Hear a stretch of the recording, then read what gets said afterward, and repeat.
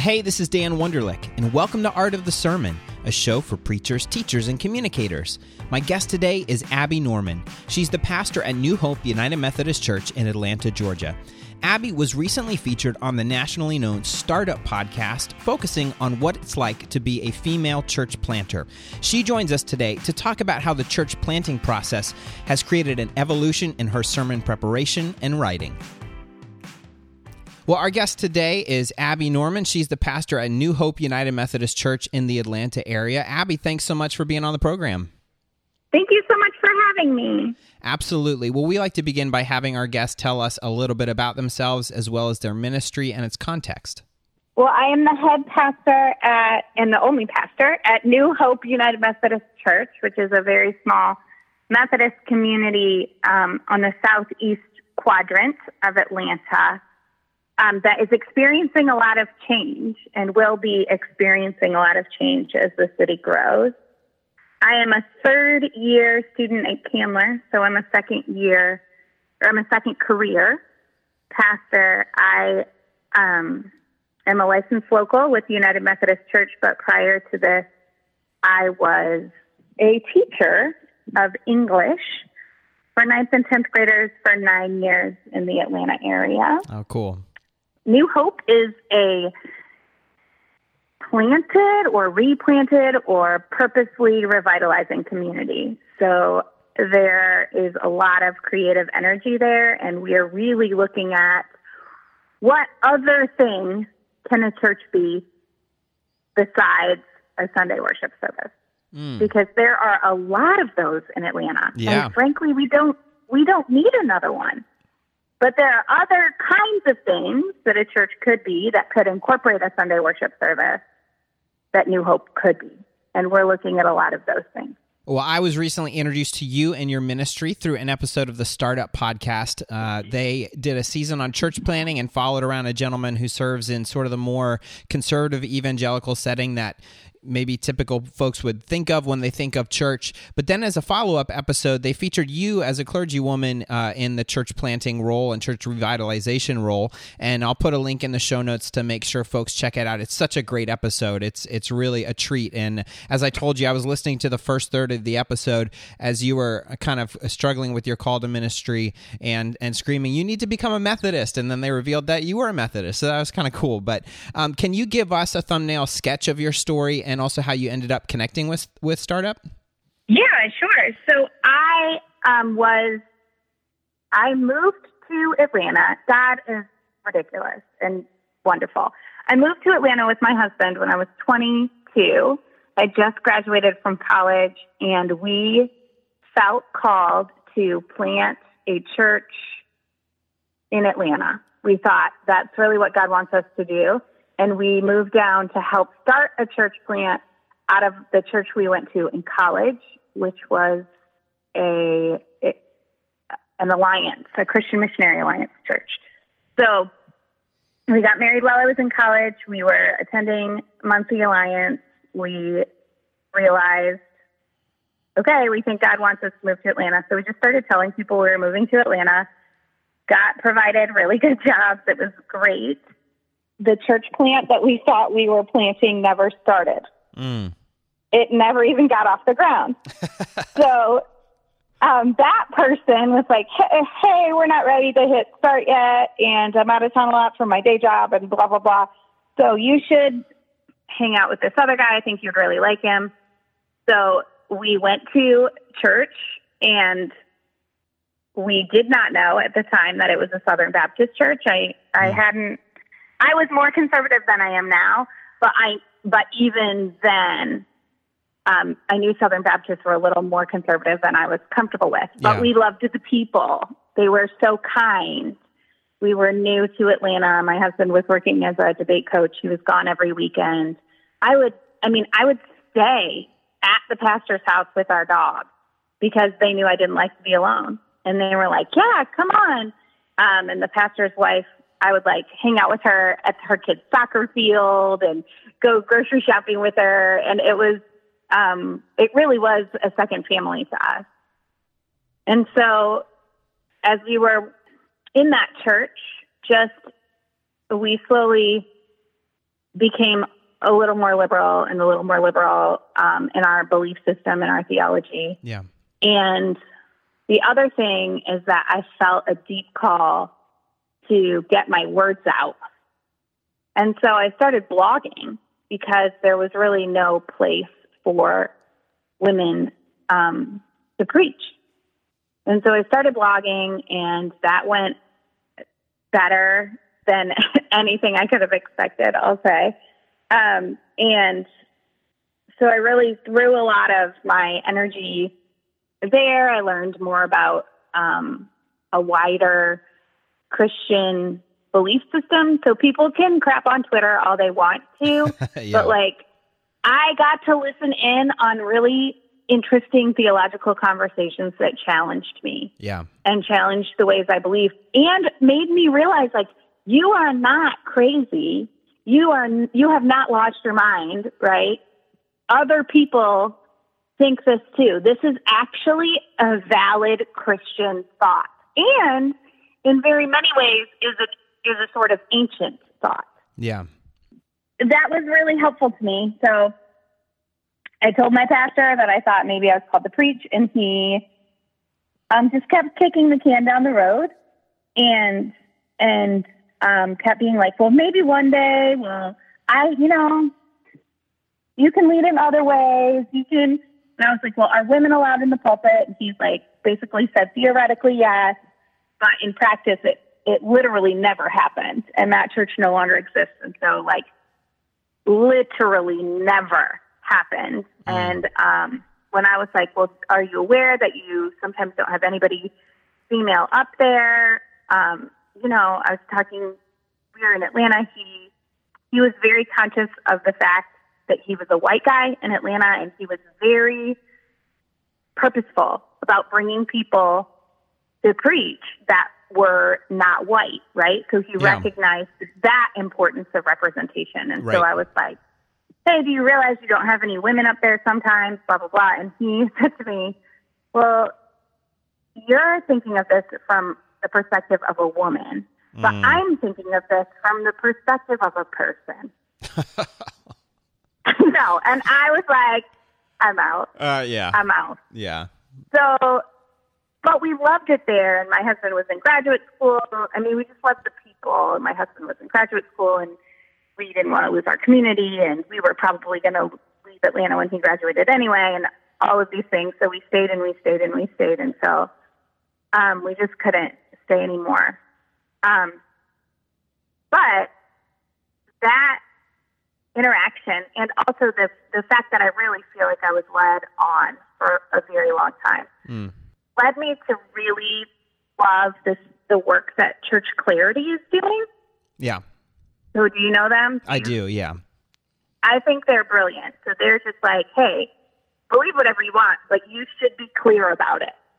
Like, if you're not going to be gay affirming, then just tell us. And if you are, then tell us. And if you don't want women in the pulpit, or you don't think women can lead, then say that. And so I was connecting with them on Twitter because I was like, yes, this is so important. They at the time were only doing views on sexuality and gender in the church. I was like, also, this thing completely happened to me as a woman. And they were like, oh. So they called me, and I told them my story. And I guess it is kind of wild the way it worked out for me. And then they were like, hey, we're not ready to do anything, but someone else in our network needs to hook up with a female church planner. Can they talk to you? And so I was like, sure. So that's how I ended up on the Startup Podcast. Well, that leads to my next question. One of the parts of your episode that was so poignant for me was the fact that your former pastor would occasionally share pieces of your writing from your blog from the pulpit, but wouldn't allow you to share those words. So you kind of put it this way in the episode: my words could preach, but I could not at that church. And it makes me think of women like Beth Moore and others who write and teach and tweet and speak from the stage at gigantic conferences. They have all this incredible influence within denominations and church networks and communities that would never let her step into a pulpit. And so, I have my own thoughts and reasons, but I'd love to hear from you why, for you specifically, this last step of going from having influence to being able to step into the pulpit officially to preach is so important for you and for your call? That's a really good question, because I was getting other opportunities. So that were affirmed by that church. It's so strange when I think about it. I had a opportunity to be a speaker at the local TEDx conference. I did that while I was at the more conservative church. They were excited. They prayed for me. They were really proud of me. And this is something actually me and some of my female bloggers talk about a lot, which I think is so strange. Is like, I have a much larger audience and had at the time a much larger audience. Just more people, right, would read my words than were ever at that church. Right. And so it is interesting that it's important. And I think that it comes a lot down to my theology of what I think happens on a Sunday, right? So I think that, and I took hermeneutics with Ted Smith at Candler 2 years ago, and I was profoundly impacted by that class. If I could take it again, I would. If I could just take preaching again, just to get it all wash over me one more time, I would take it. It was that good. But he talked about the preaching moment being an embodied moment that's happening there in that space. Right, exactly. Which is different, right, than the digital moment. Now, I do podcast my sermons, and we have no technology. So that what that entails for me right now is plugging a little microphone into my laptop and bringing it to church on Sundays, and then like hiding it in the pulpit. Yeah. And then taking home and editing it. You know, there's no like video, there's no sound guy. No, this is totally a one-man band. Right. And so that podcast of my sermon, which if we had a week like we did last week and there are only 10 people there, will probably be heard by more people that way than was live on Sunday. I still think the preaching moment is in that space with those people. And so I think that preaching is a deeply embodied experience. And internet writing is a deeply disembodied experience. And so they're very similar, and I can see how I've taken the skills that I developed as a blogger and then moving them into the preaching life, but they are very different things. Even if I take a sermon, and I'm not a manuscript preacher anymore, but even if when I used to take my manuscript and put it on my blog, that's a different thing. Yes, absolutely. Well, one of the first questions that we usually ask our guests has to do with their general approach to preaching, guiding principles, or even a mission statement. And you seem to have touched on a little bit of this in your previous answer. But part of the reason why I specifically wanted to have you here wasn't just to rehash the startup episode, but you talked about how being at this church plant, this replanting process, that God is sort of relaunching the way that you're writing sermons. And so before we get into how it's changed, I'm wondering if there's anything that you feel has stayed foundational, anything that's similar from before and now, or is God just completely turning everything upside down?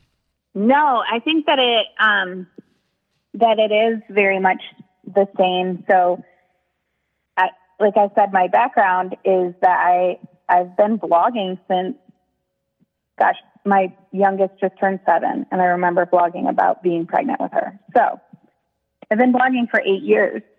And so I think that I naturally sort of compare it to that because there are a lot of similarities, right? Yeah. So even like the length of a blog post and the length of a sermon are roughly similar, or they are for me at least.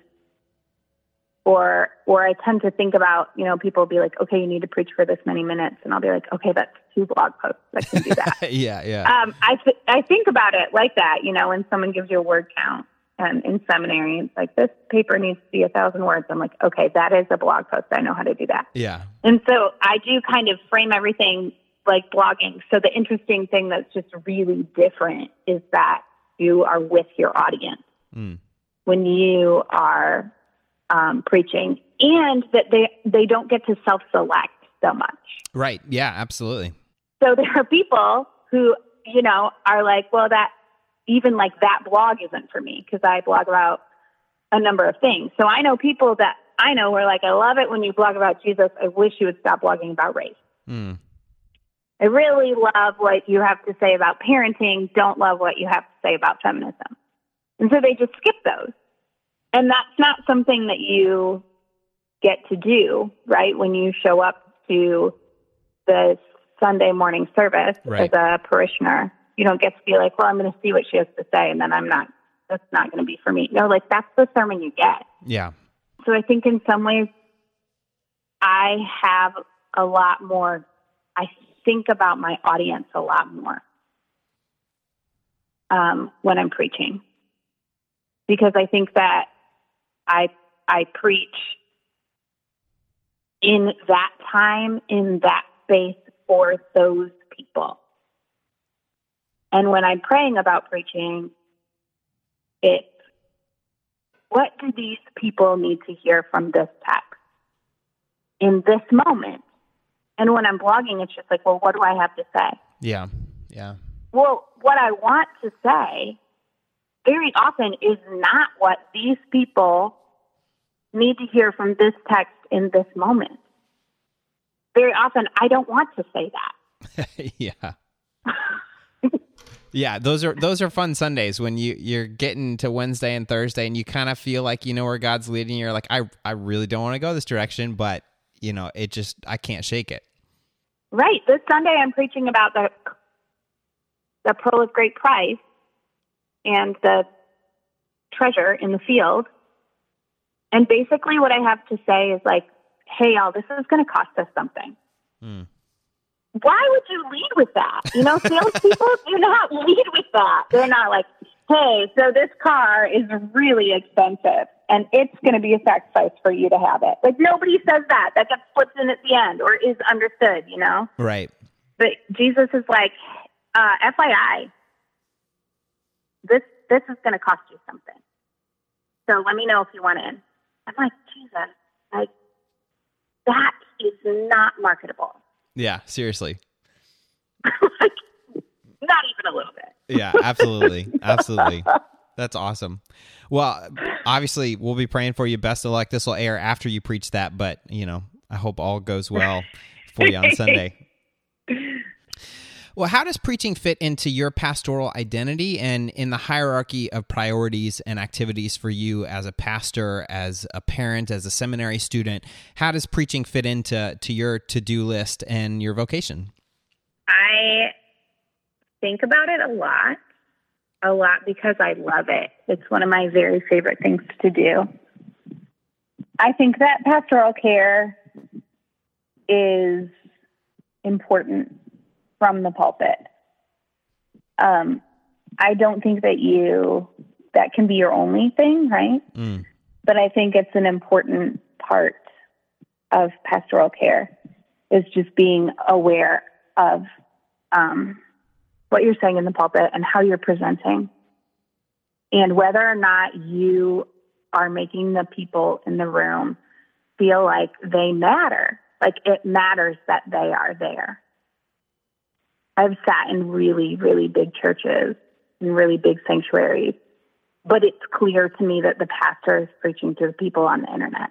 And it's just like, what am I even doing here?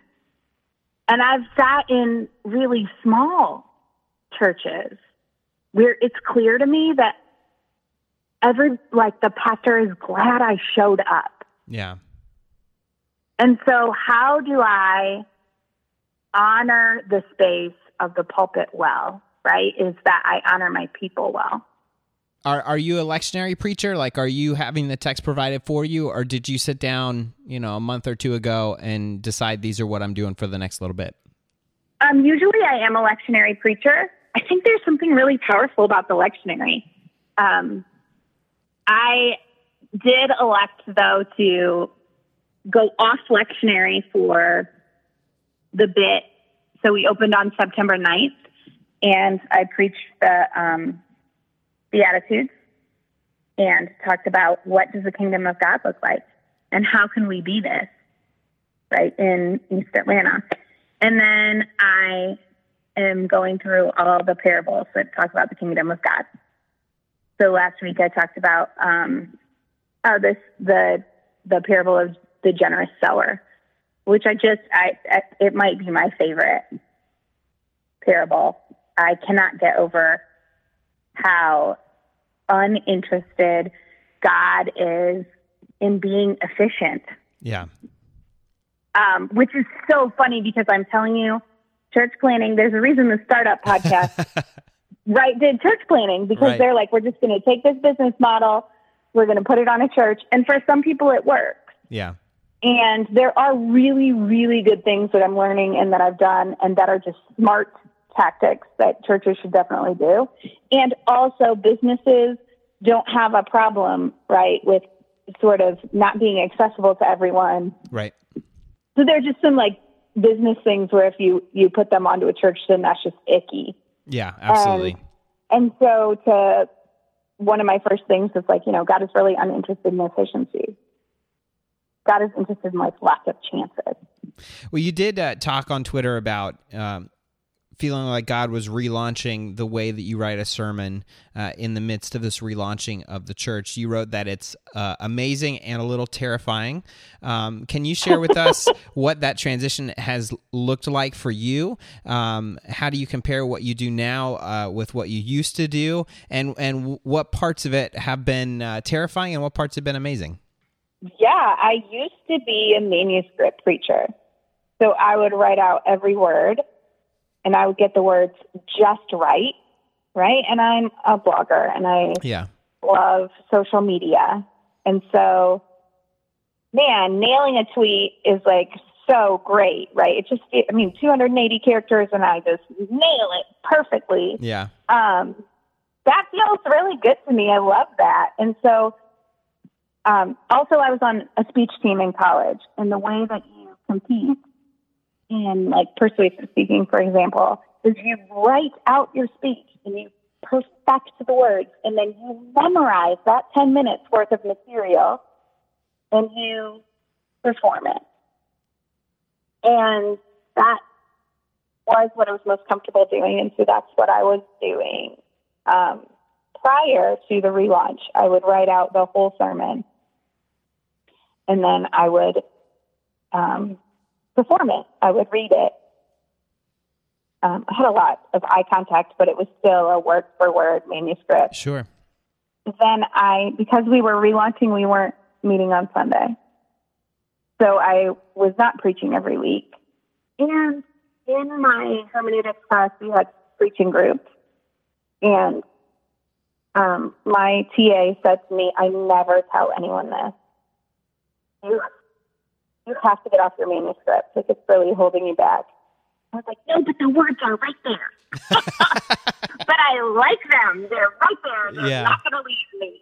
It's for me. I don't think it is for everyone. For me, it was kind of a safety blanket. Like, I know that the words are right here, and I know I will be okay if I say these words. And so it was a lot about comfort and safety for me. Church planning is not at all about comfort or safety. Right. At all, even a little bit. It's like, hey, let's do this crazy thing. Let's try this wild idea. And like, it might not work. It's going to be exhausting, and it's going to be hard, and you're going to give it everything you have, and you're going to think of it like a child, and then it might not work. Okay, let's go. But that's how it is. So I moved from manuscript preaching to preaching off an outline and having a general idea of what I'm going to say and in what order, but giving myself the freedom to fill in the spaces in the moment. and trusting the Spirit in the moment. That is what I can fall back on. Like, I can fall back on my outline, of course, but I can fall back, like, I can trust in the work that God is doing in me enough to know that the words will be there when they are supposed to. Mm. Now, I still do just as much research. I do as much planning. I do as much thinking. I practice pieces that I think are, that are going to come out. Okay, this is the part where I'm going to do this. I'm going to practice that. And I very often write my transitions out, because transitioning is where everybody gets stuck. But I can trust in the work of the Holy Spirit that I don't have to have every single preposition exactly right. Right. And that's been really, really good for me. Now, I don't think I'm disciplined enough to ever go totally note-free. I chase a lot of rabbits. Yeah. I think that's such an interesting transition, because it seems like a lot of folks that go from manuscript, or I'll say the folks that I know that have gone from manuscript to preaching without notes, it's been either because it's something that they really wanted to do. I guess you being told, like, this is going to liberate you to communicate better with your congregation, and not just, it's the thing that we do now. Does that make sense? Like, going from, I'm doing this because everyone else is doing it, or I'm doing it because I idolize people who do it without notes. Because a manuscript preacher, all you have to do is point to Barbara Brown Taylor and be like, look, she's probably one of the best preachers that's ever lived, and she reads every word, and it doesn't detract from it. Leave me alone. Right. And I would listen to her sermon on repeat. Yeah. I really, really resent people who are like, no, you definitely should do it this way. You definitely should do it that way. I know that what God was asking me to do, right? In this season, this is what I'm doing. And it's what I need to do. And it does allow me to communicate with my particular setting better. Exactly. And knowing that the pastor is speaking to us in our language, because preaching is contextual, and right. Preaching in Duke Chapel or chapel at Emory is different than preaching at a small Restart church plant in a large urban city. So, I think you're absolutely right. I think you need to love the people you're preaching to as much as you love preaching. Oh, that's a good word. And I feel like some people love the people they're preaching to, but they don't love the preaching. Yeah. That's hard. Yeah. And other people love the preaching. And I could easily fall into this, but could give or take the people that they're preaching to. Exactly. And people can tell. And I think that maybe I am very aware of that because I spent so many years in the classroom, which frankly, if you have 30 kids a day times 5, I sat with 160 kids for an hour a day, every day, for 5 days a week. Right. I mean, if I was lecturing, which I wasn't all the time, but there were days when I was preaching 5 sermons a day. Now, it was about, Shakespeare, not the Bible, but it was a lot. And those kids, 9th and 10th graders, would absolutely give me the benefit of sitting there. I mean, they weren't perfect, but they would give me a shot if they knew I was really there with them. Well, we have a set of questions that we like to ask all of our guests. And the first one is, what is one of your favorite and or most challenging preaching experiences? My favorite and most challenging preaching experience ever happened this summer. A week before we opened up at New Hope, I had the opportunity to preach a revival at Holy Temple Church in Atlanta, which is a historically Black church in the same neighborhood as Eastside Church. And the night before, Tim Lloyd preached, and he was the first white person to ever be in the pulpit. And then the next night I preached, and I was the first woman to ever be in the pulpit. Oh, wow. So there was a little bit of pressure. And I just know the Black church just has immense respect for the preaching moment. They are there for the preaching moment, and you need to be there for the preaching moment too, as the pastor. And it was a congregation that was very different from me. So most of the people were over the age of 60. Nobody was white. And I'm a 34-year-old white woman, and so I was nervous.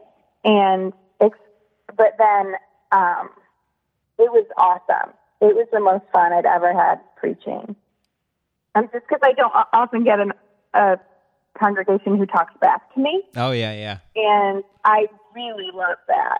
And I feed off it well. I know it can shock other people, but I started teaching on the south side of Atlanta, and they would talk back to me. My students would. And so it felt like home to me to be preaching in that environment. And then what was just really, really powerful about it was that very many of the women came up to me almost in tears and were just like, thank you. And they had never felt represented in the pulpit before. Because I talked about motherhood. I talked about, I was preaching about revival. And so I was preaching John 3, and I was preaching about how being born again can get really uncomfortable. And I think that as a woman who has given birth twice, I have a unique perspective on being born again that I don't think is represented in the pulpit very often. Yeah. And they were very impacted just by the embodiment of their story as also a story that can preach. Well, do you have a preference for Christmas Eve or Easter? Oh, Easter. Oh my gosh. Because look, Christmas Eve, which I love the Christmas Eve service. Christmas Eve is not about the sermon. It is about the music. I think Christmas Eve is about the music. People want to come and sing all of the songs that they love. Yeah. I love Easter. Easter is my favorite holiday. And also just from the preaching perspective, my husband laughs. He says that one of my sermon ticks is that he knows I'm really getting going when I exclaim, yo, this is good news. Because I don't want to get over it. Yeah. We worship a resurrected God, and I don't want to get over that. Yeah. When I was teaching, I was carpooling with someone who is not a Christian and had not had very many church experiences, at all in her life. And so she and I were talking about Easter, and she was like, so wait a minute, this is a symbol, right? This is just a thing that you think about, what if this happened? And I was like, no, I think Jesus is alive in Jesus' body. Yeah. Right now. And she was like, that is wild. And I was like, it is. It's totally wild. This story is totally insane. Yeah. And I don't want to get over that. And I think every year Easter, we should be like, oh my gosh, you guys, this is crazy. Awesome.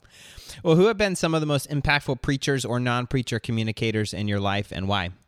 Oh, well, I have to start with my speech coaches as the non-preacher communicators in my life.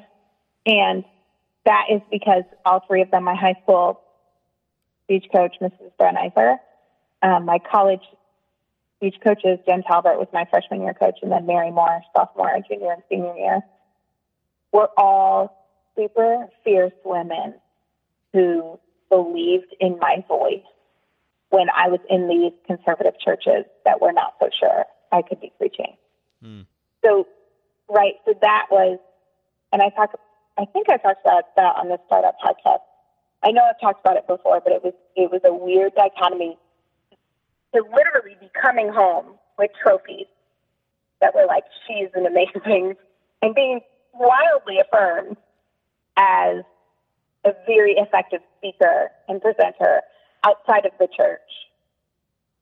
But then in the church, people being really nervous about that. Wow. Yeah. So those three for sure, especially Mary Moore was the assistant coach my freshman year, and I came in, it was my first session with her, and she said, you know that cute thing, your voice goes when it goes up? And I was like, yeah. She said, yeah, I'm going to beat that out of you. Yeah, and then she did. But, right, that is a thing that opinionated and smart women do as a defense mechanism.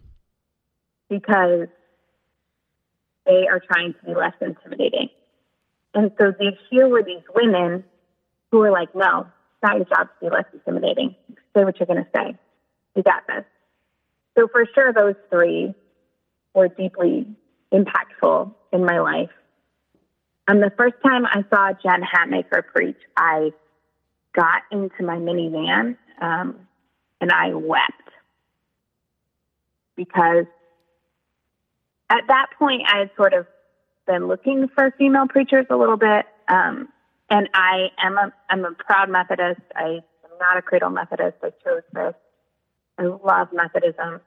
I would say most Methodist female preachers that I know, and I think that there are lots who are beginning to break the mold, are like the Barbara Brown Taylor kind of, I know she's an Episcopal, but like the Barbara Brown Taylor kind of person. They're like thoughtful, and they are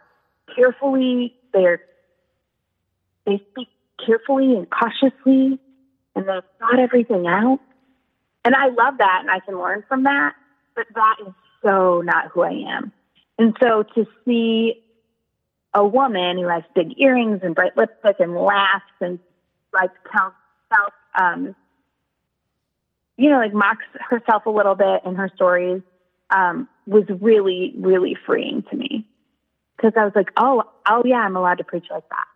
Yeah, when they teased your episode coming on Startup, they used the clip of you saying that you wear your clergy collar sometimes to remind yourself not to swear. So I can definitely see you're cut from a different cloth. Yes. Yeah.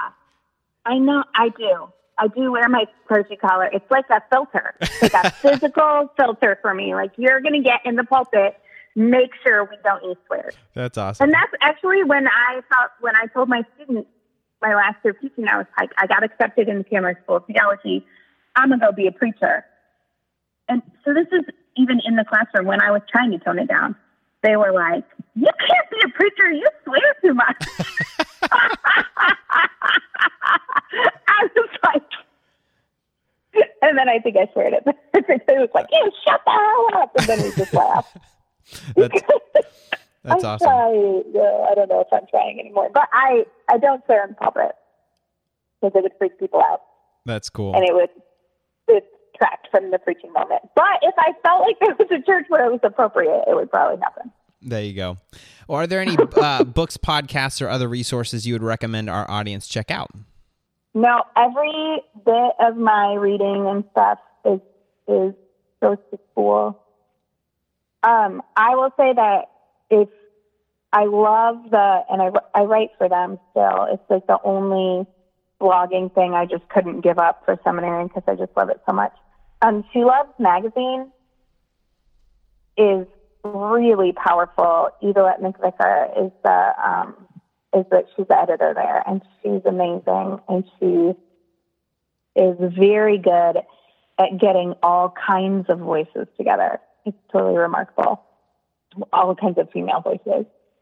So She Loves magazine, definitely. Kelly Nikondeha is coming out with a book about Exodus and the women in Exodus. And I heard her preach on that over a year ago. And it was unreal. It was really, really amazing.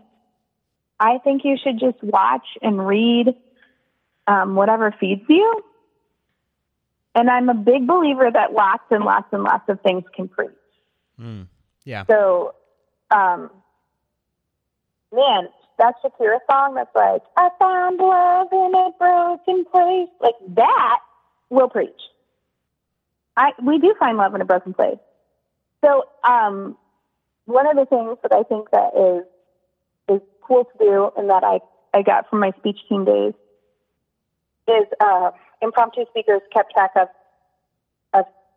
they had what they called an impromptu notebook, and they just wrote down anything and everything that spoke to them that they could talk about for a couple minutes. Yeah. And I think that is really powerful. Absolutely. And lastly, if folks want to get in touch and say hi, or if they want to follow your work, what's the best way for them to do that? Yeah, so I am at Abby Norman Says on Facebook, Twitter, and Instagram. And I'm at abbynorman.net. And then if you're specifically interested in New Hope, they are at New Hope Atlanta on Facebook and Instagram, and they are newhopeatlanta.org. Awesome. Well, Abby, thank you so much for taking the time to be on the show today. We really appreciate it. Yeah, thanks so much. I had a good time. Thank you so much for joining me for this episode of Art of the Sermon. You can find show notes, including links to some of the things that we talked about, at artofthesermon.com.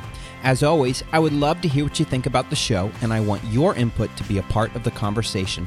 So you can connect with me through Facebook, Twitter, or Instagram, all at username Art of the Sermon. If you'd like to support the show, I would encourage you to subscribe to the podcast through iTunes, Google Play Music, or your favorite podcast app so that new episodes are downloaded as soon as they're live. And of course, in addition to sharing the show with your friends, the best way to help us out is to leave a review in the iTunes store. This lets iTunes know that you care about the show and want other people to find it. Thank you again so much for joining me, and I'll catch you next time on Art of the Sermon.